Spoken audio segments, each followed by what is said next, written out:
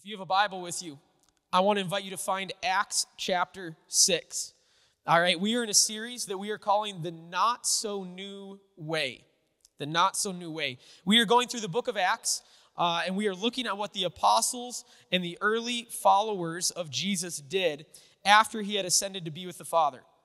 All right, and so far in this series, we've kind of been going through the book of Acts. It's what we saw. The disciples, they didn't really seem to know what the plan was.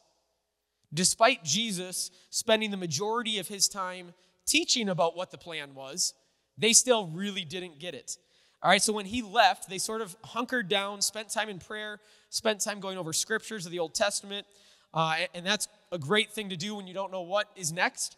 And then last week we looked at the promise of Jesus being fulfilled, of the Holy Spirit coming and dwelling inside of them, and the empowerment that it gave them to accomplish this new mission that they had.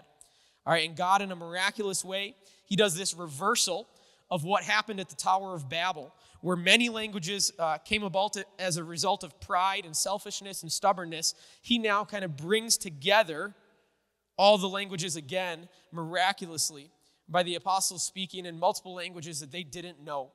And they don't just speak in those languages, but they're talking in those languages and sharing the good things that God has done.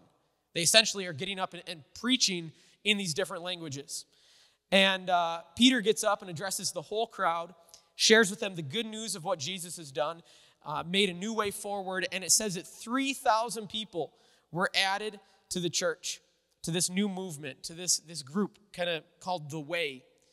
All right, and we get this picture of what this new community looks like, and I want to read this. This isn't our passage for today, but I love this picture that we have here. Acts 2:42 says this: all the believers devoted themselves to the apostles' teaching and to fellowship and to sharing in meals, including the Lord's Supper and to prayer. A deep sense of awe came over them all, and the apostles performed many miraculous signs and wonders. And all the believers met together in one place and shared everything they had. They sold their property and possessions and shared the money with those in need. They worshiped together at the temple each day, met in homes for the Lord's Supper, and shared their meals with great joy and generosity, all the while praising God and enjoying the goodwill of all the people. And each day the Lord added to their fellowship those who were being saved. This is an amazing picture of a true community that loves each other and looks out for each other and is focused on God's mission. And I just kind of love this. And it really makes it seem like things could be different. That's what this whole series has been looking at, is that there's a new way to live, a new way forward, because of what Jesus did. And when we begin to see this community start to take shape here in Acts 2, like, you can actually see that. You look at this and you're like, wow, that sounds amazing. And it was so countercultural to the way that people lived in that day. All right, and then we get this little picture of how the church is facing difficulty. And the difficulty is coming from outside the church, but there's also kind of trouble brewing on the inside. Because even though this is God's new creation, and there's a new way to live, humans are the ones that are moving it forward, which means there is still and always going to be problems. So Peter and John are kind of part of this, and they're going out and they heal somebody. I'm going to kind of move through just the next couple chapters quickly here. They heal somebody, and then they explain to everyone watching that this was done through Jesus, and then they get arrested by the religious leaders. But more people believe and are added to the number of followers. And that line, you're going to keep seeing that come up, all right? And there are some amazing moments in these stories, but we aren't going to go into them. Peter and John speak to the leaders that arrested them. They talk about Jesus to them, and they end up getting released. Then it talks again about the whole community is sharing everything that they have with each other. Then you have that wild story of Ananias and Sapphira selling land, lying about it, and dropping dead. And we talked about that some last week. If you've ever read that and you're like, whoa, what is happening? I'd encourage you, go back. Last week we talked about kind of a little bit more of an idea of why this would happen and why it doesn't happen today. Because I know if the consequence of lying was death, we would not have anybody here today. Like, that's just not how that works. But it happened here, and so go back, catch that last week if you've ever wondered about that. The apostles, they are healing more people, getting arrested and persecuted, and the community is growing, and this just keeps happening. All right, and this brings us to Acts chapter 6. And that's where we're going to be focusing today, just the first 7 verses in chapter 6. All right, we are going to walk through this, and then I have 2 areas of application for us today. I think both of these can be huge for us, incredibly important, and I'm excited for this opportunity for us to do this together. All right, so if you are able, would you stand with me? And I know for some of you, it's hard to stand. That's totally fine. You can stay seated, not a problem. But there's times where it's just good to change our physical posture, whether that's to kind of wake ourselves up again, or just that reminder of like, all right, I want to be ready for this. I want to kind of change where I'm at. So let's just kind of read this together. We're in Acts chapter 6. But as the believers rapidly multiplied, there were rumblings of discontent. The Greek-speaking believers complained about the Hebrew-speaking believers, saying that their widows were being discriminated against in the daily distribution of food. So the 12 called a meeting of all the believers. They said, "We apostles should spend our time teaching the word of God, not running a food program. And so, brothers, select 7 men who are well-respected and are full of the Spirit and wisdom. We will give them this responsibility. Then we apostles can spend our time in prayer and teaching the word." Everyone liked this idea, and they chose the following: Stephen, a man full of faith and the Holy Spirit; Philip, Prochorus, Nicanor, Timon, Parmenas, and Nicholas of Antioch, an earlier convert to the Jewish faith. These 7 were presented to the apostles, who prayed for them as they laid their hands on them. So God's message continued to spread. The number of believers greatly increased in Jerusalem, and many of the Jewish priests were converted too. God, I pray that just in this small chunk of passage today, Lord, that we would find ways to just be drawn into you more, drawn into your word. God, that we would be challenged, that we would grow through this time. And Lord, that we just right now would be open to whatever it is that you have to speak to us. We ask this in your name. Amen. All right, you can have a seat. So what we keep seeing as we read Acts is this theme of this new movement going forward. Things are changing, and then it kind of keeps saying that. That line keeps coming up, and then it almost goes and does like this cut scene where it gives a specific example of something happening in the early church. And then it comes back and it says, and the community continues to grow, and then kind of another cut scene and these different things that are happening. All right, and it's giving you this idea that whatever happens in that cut scene, whatever is going on in the day-to-day, it doesn't necessarily matter in the sense of like, it's not going to stop this movement. It doesn't matter if it's bad, if it's great, all these different things. Like, this movement is going forward. Satan is losing ground, Jesus is gaining. And this is a problem for those that don't want to see this new movement grow. All right? So, okay, I'm interested in something, and I'm going to ask you to participate in something really quickly here. Okay? All you're going to have to do is potentially raise your hand once or twice. And some of you, like, you're already sweating. Like, as soon as I said that, like, the hair on the back of your neck, you're like, oh, no, I think I miraculously have to use the bathroom right now. Okay, it's going to be really easy. All right, so first question. How many of you have heard the phrase, divide and conquer? Okay, so that's most of us in here. That's kind of what I figured. Now, I'm curious as to how you have used or understood that phrase before. Okay, so I was talking with Pastor Corey from Sauk Center this week about this, and I kind of asked him this question. I said, so how have you understood that phrase? He said, well, usually it's in regards to something like needing to get done, and you have a group that can do it, so you kind of look at each other, and you're like, let's split up, and each one of us take care of part of it. Let's divide, and then together we will all conquer this task, right? Like, does that make sense? How many of you guys, that's been your understanding of divide and conquer? And this is me. Like 100%. That's always like, we're in a group like, all right, divide and conquer. Okay, so maybe some of you knew this. That is not what this means. All right? It's a military idea that can be seen in strategies of those like Napoleon, Julius Caesar, Philip II of Macedon. Like, it dates like way back. Like, you're talking like 200 BC here. This kind of strategy that they had. And the actual use of this strategy, divide and conquer, focuses not on the division of the people that are employing the strategy, but the division of the people that you are coming against. And that probably makes more sense, like, as we think of it, like, oh yeah, all right. Because dividing yourself doesn't make a whole lot of sense outside of like chores, right? it's about causing some sort of division in the people that you are coming against, and then driving that division deep and separating them, because a smaller group is easier to defeat and rule. All right, so the big difference of this, that may sound like the same. You're like, well, we're dividing the task. So it sounds the same, but I think there's a difference in the focus of where is the source of the division. Is it inside of you or is it inside of them? And when you are attacking somebody, you absolutely want division in them. Okay, why do I bring this up? Because at this point in the book of Acts, God's plan is steamrolling along, and nothing is really stopping it. So if you wanted to stop this new growing movement, what would you do? I think divide and conquer would probably be a great strategy. All right, and Satan wants to divide this close-knit community and drive division as deep as he can. And we see the first major issue to arise in the early church, and it has the potential to divide. And it shouldn't be a surprise to us that the potential divide has to do with ethnic lines being drawn. Like, apparently that's an area where humans have always struggled. We always have. All right, so let's dig into this a little bit more and understand what is going on here. So one of the first things we need to understand is culturally, like at this time, there would not be any type of societal welfare that would be going on. If you didn't have money or a way of making money, you probably weren't going to make it. Like there was a challenge within the Israelites of like, you need to take care of your parents. Like that's where this came from.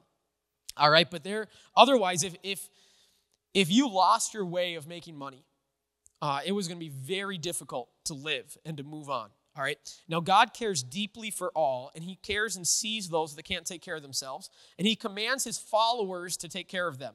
And we see this in both the Old Testament and the New Testament. So for the Jewish people, followers of Jesus, like this wasn't new. If they came from a Jewish background, this was not new for them as followers of Jesus.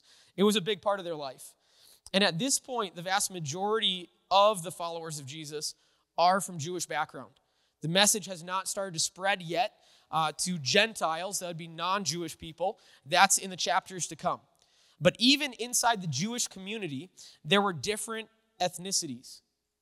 If you were here last week, we talked about how that map that showed where all the Jewish people had been spread out all across this area of the world.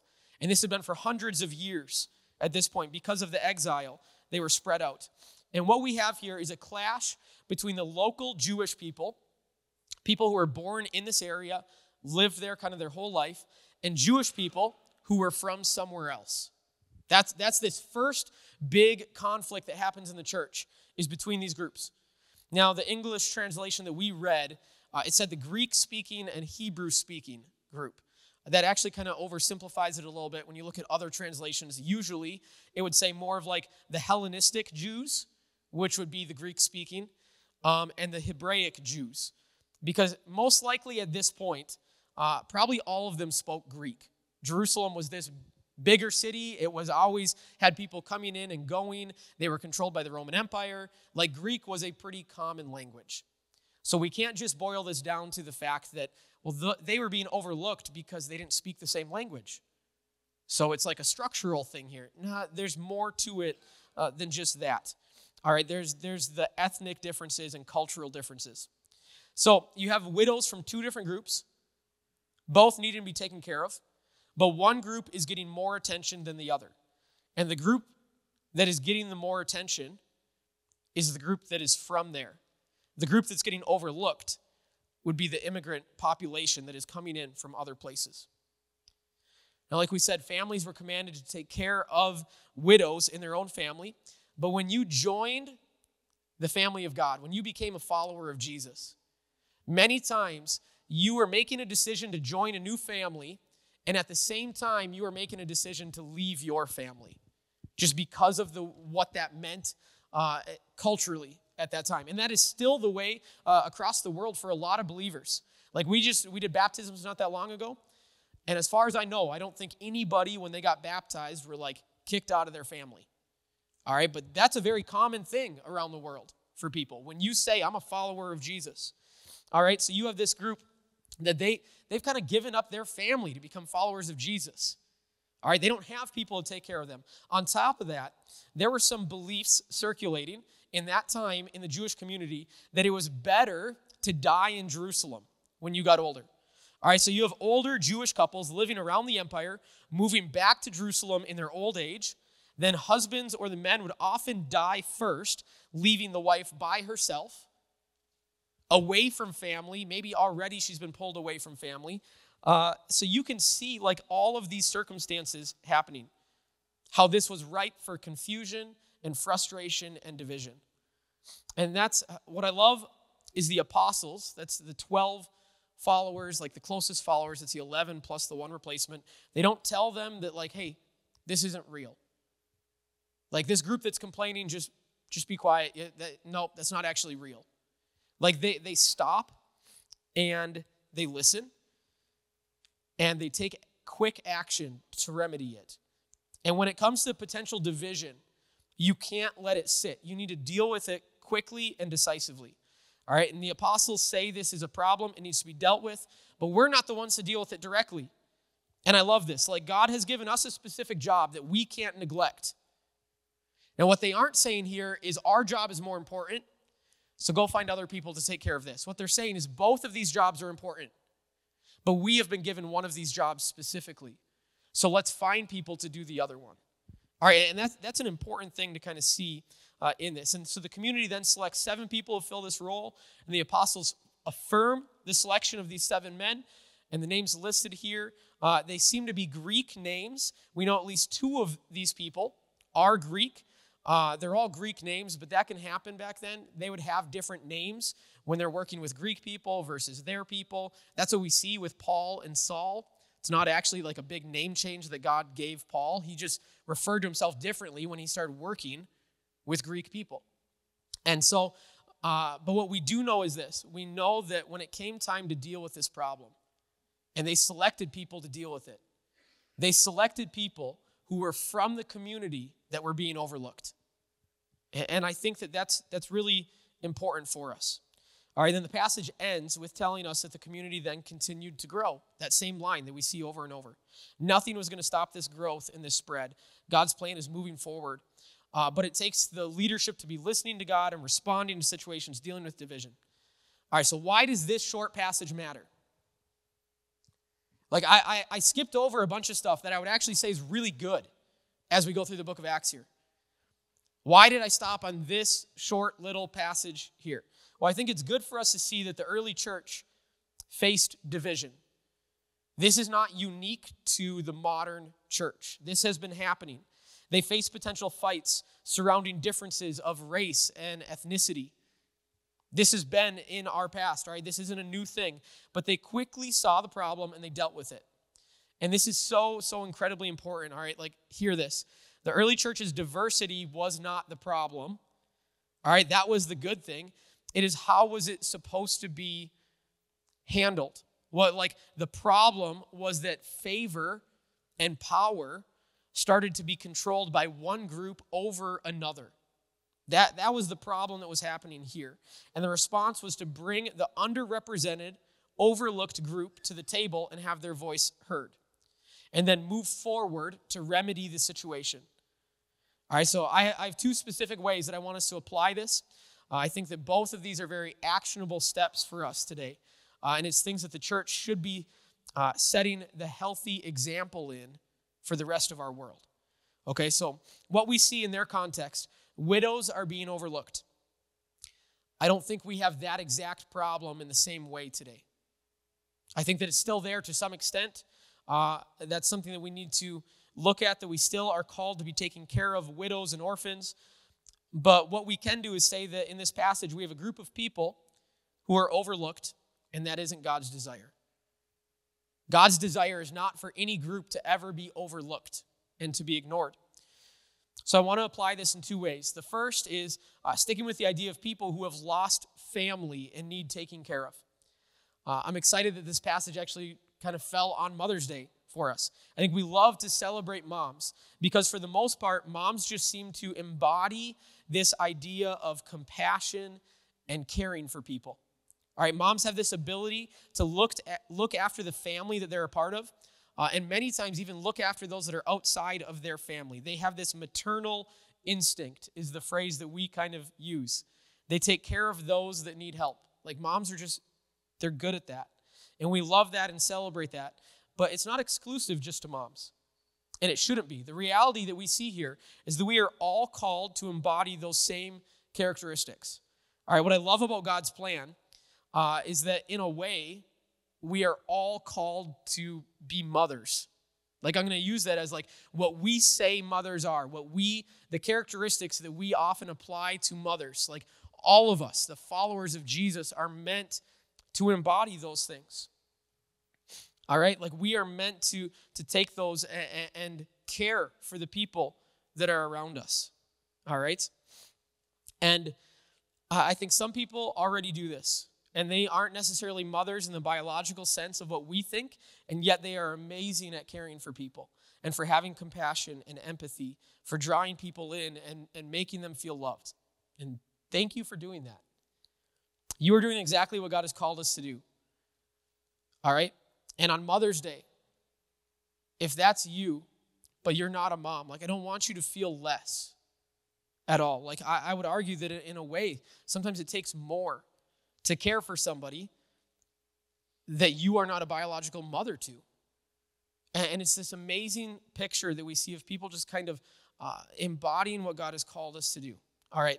I love that. Thank you for being willing to step into that role. That's amazing. I want to challenge us with this.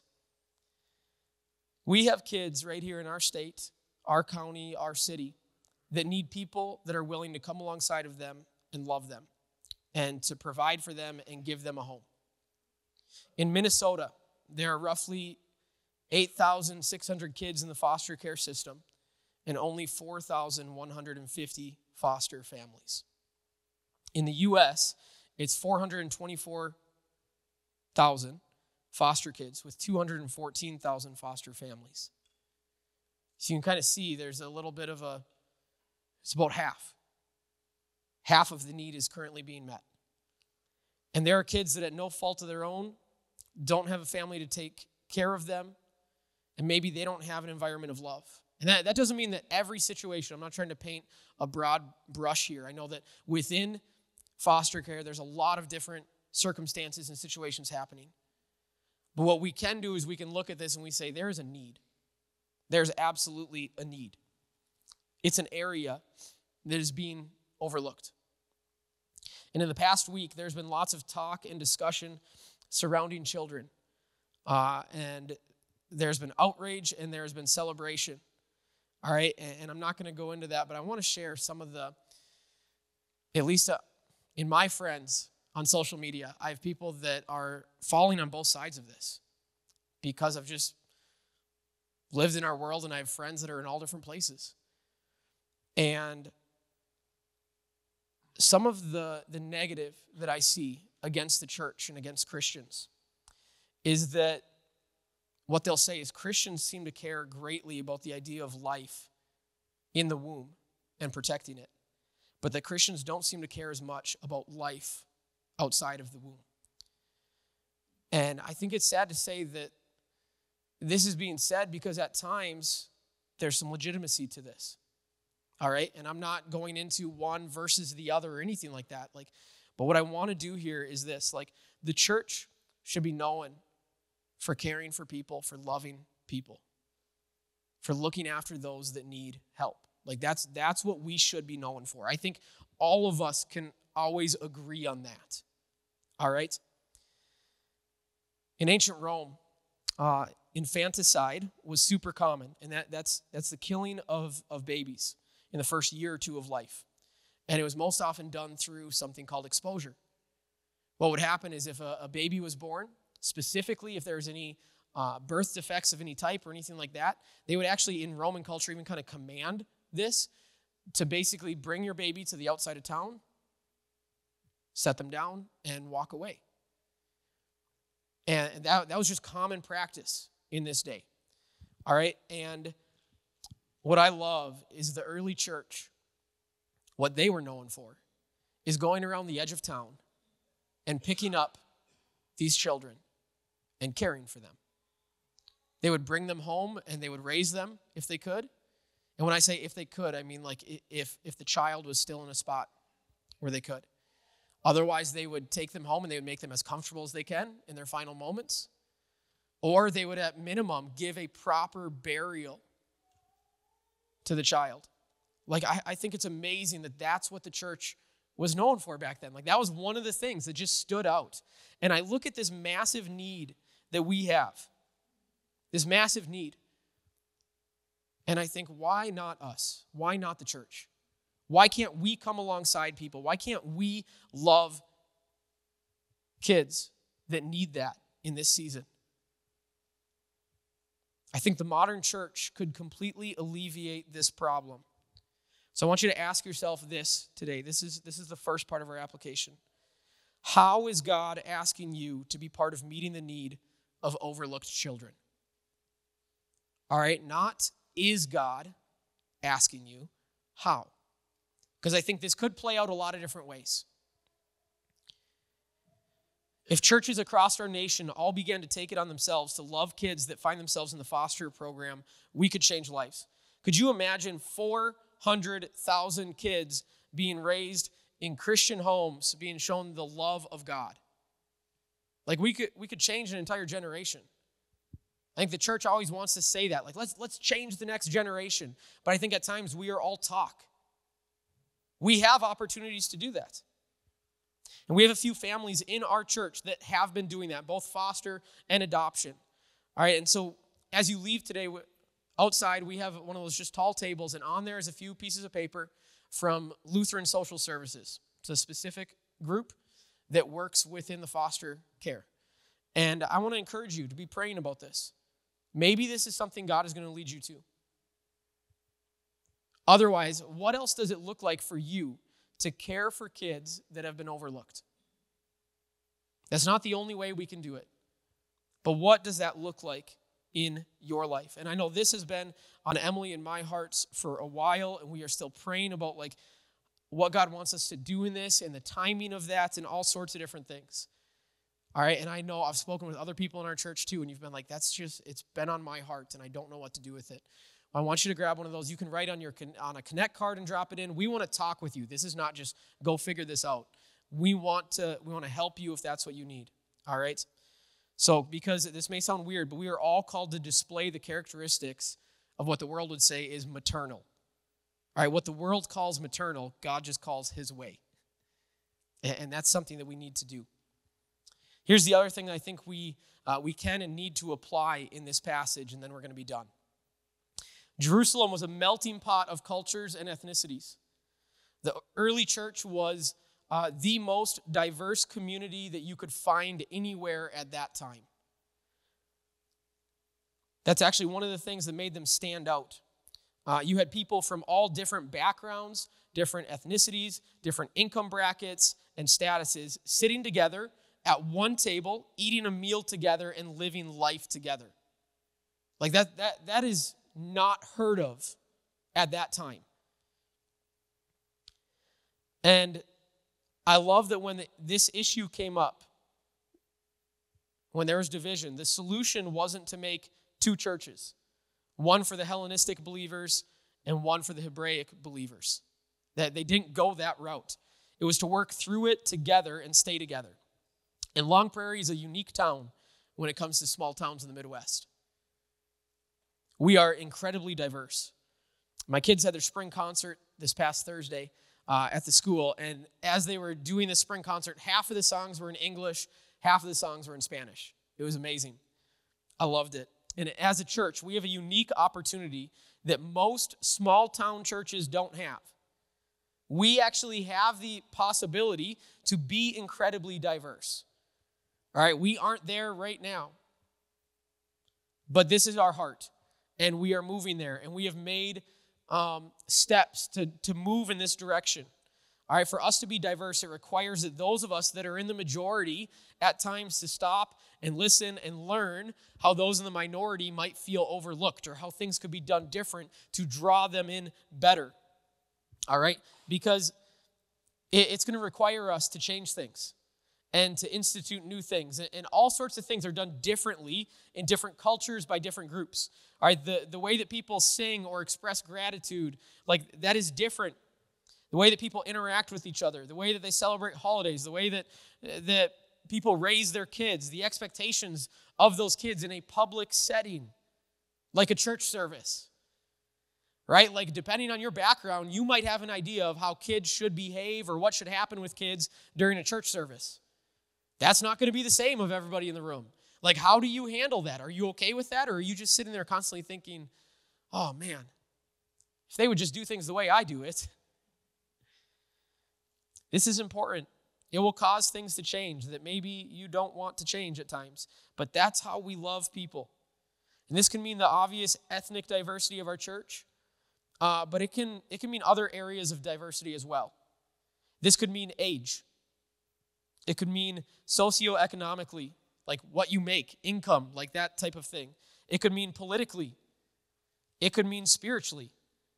All right, and you might be asking, like, how is a church supposed to be spiritually diverse? I thought that we were Christians. Yes, we are. That's what we're moving. But what I am saying by that is this. We should be at different spots. If the only people that feel comfortable walking through the doors of our church are people that already have a relationship with Jesus, we're doing this wrong. Like, we need to have spiritual diversity in the fact that, like, everyone should be at different places as we move forward and as we're all growing and hopefully moving to a common goal and vision. This has been what God has been working on my heart on for the last couple of years. And this needs to be our church's heart. But the reality is it can't be our church's heart until it's your heart and it's my heart, because we are the church. So for us today, we need to start moving in this direction as individuals. We'll be moving here as a church. Like I'm telling you, we're already making decisions that are bringing us there, but it can't happen until we do this as individuals. So maybe this is already where you're at, but I think that your heart can be there. Like I desperately want my heart to be there. I'm moving in this direction, but we can still be falling short. So here's a question that I want us to ask ourselves. How am I intentionally interacting with people from a different sphere from me? And I'm using sphere on purpose, all right? Because your sphere is everything that is you. So what this could mean ethnically. How are you intentionally interacting with people that are different from you? But this could mean politically. All right? It is so much easier to spend time with people that are like us and think like us. But that is not a good thing. All right? Socioeconomically, like sometimes we're friends with certain groups of people because they're in the same stage of life and they kind of do the same things as us. Like, think about this in your life. Think about your friends. Are you across the board on this? Spiritually. If this is new for you, do you have friends that are strong believers? If you're a strong believer, do you have friends that they're starting to walk into this and trying to figure it out? This could mean age. This is a big one. We love to spend time with people that are at a similar age and stage of life as us. But we need this diversity, and we need to do it intentionally. Where in your life do you not just cross paths, but you actually interact with people from a different sphere? And then another step in this one is this. Do my prayers reflect a heart that longs for diversity? Praying for people, specifically not like you. And not just praying that God would make them like you. Oh God, I pray for that person of the other political party. Can you please show them how wrong and stupid they are? Okay, we're laughing because some of you have prayed that.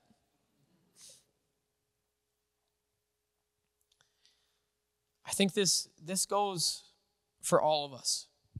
This goes for people that are part of the majority, and it goes for people that are part of the minority. Like wherever you're at, you have to intentionally be interacting with people. It's easy to like to be in the majority and not want it to change. And it's easy to pull into yourself and your comfort zone when you're in a group that you feel like a minority. But we need to be intentional. Would you stand with me as we bring this to a close? I want us to begin the process individually of gaining a heart for our entire community. All right? To be in this space in Long Prairie where all different people are represented. All right, where communities of all types are coming together as one community. This was something that was distinctive of the early church. Nowhere else would you see a senator or someone in power sitting with someone who was a slave and eating a meal. That did not happen anywhere except for in the early church. You had people from all different backgrounds sitting down and saying, we're in this together. And they were growing closer together.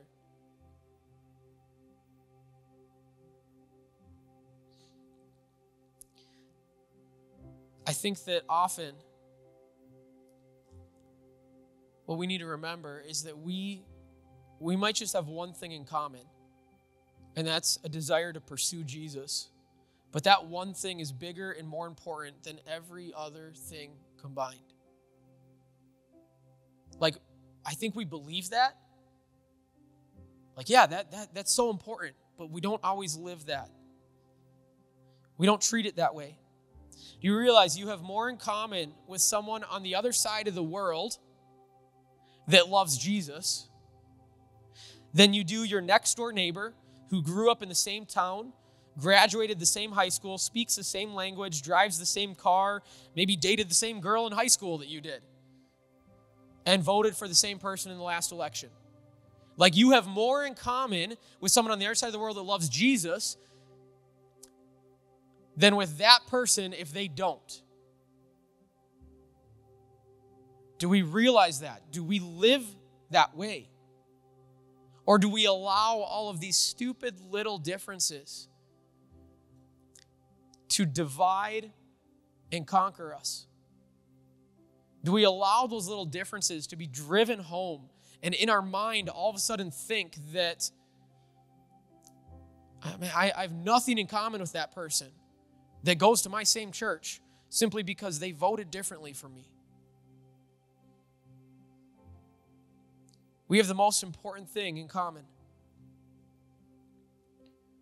We can't let the enemy divide and conquer. The enemy draws those lines, but honestly, we take care of the rest.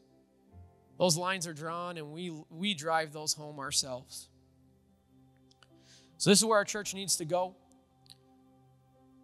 It's where it's going, and if you're part of this community, in a sense, I'm just going to tell you, it's where you're going. That's what it means to be part of a community. So we have shared responsibilities. And this is one of those moments, and I never feel bad saying this. You might be realizing right now, this isn't the community for me. That's fine.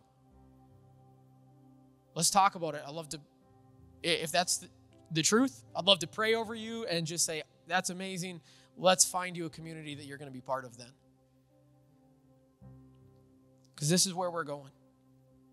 So I want us just today, I think this passage, these 6-7 verses, can just drive home for us the need for those that are overlooked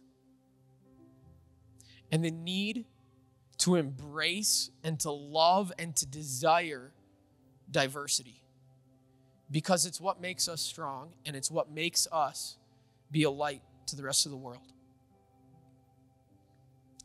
God, I pray right now, Lord, if there's anything in any of our hearts where we are struggling with some of this, God, that you would just speak with us right now, that we would be able to have this conversation. God, that we could bring those struggles to you. We could work through those. God, I pray that we would be a church that could reach all of Long Prairie, all of this area, not just part of it. God, I pray that that would be our desire, that we would truly want to just welcome people in. And God, that the pursuit of you would be the biggest, most unifying thing in our lives. Last thing I want to do this morning is just this. I want to pray just over the mothers that are in the room. If you are near a mother and you want to put a hand on them, anything like that, go for it. But I'm just going to pray. I want to pray for just the different stages that I think everybody's in, the different types of situations that are represented in the room. But would you pray with me this morning? God, I thank you for the sacrifices that are represented in this room that people have made. God, we thank you for the mothers that have done their absolute best in our lives. God, we pray for those that right now are struggling with today. And this is hard. And this time right now, as I'm praying, this is difficult. And they are feeling it right now. God, I pray that you would just bring peace. You would bring comfort. You would bring healing in these situations. But God, we pray just a blessing over the mothers that are in the room. God, we thank you for them. We thank you for the relationships that they have. God, we pray that they would be an example to their children. God, that we would see kids that are raised in the right way, and that when they are old, they would not depart from that, as your word says. God, and we thank you for this community, that we can come together, we can celebrate, we can grieve, we can do all of this together at the same time. Jesus, we ask this in your name. Amen.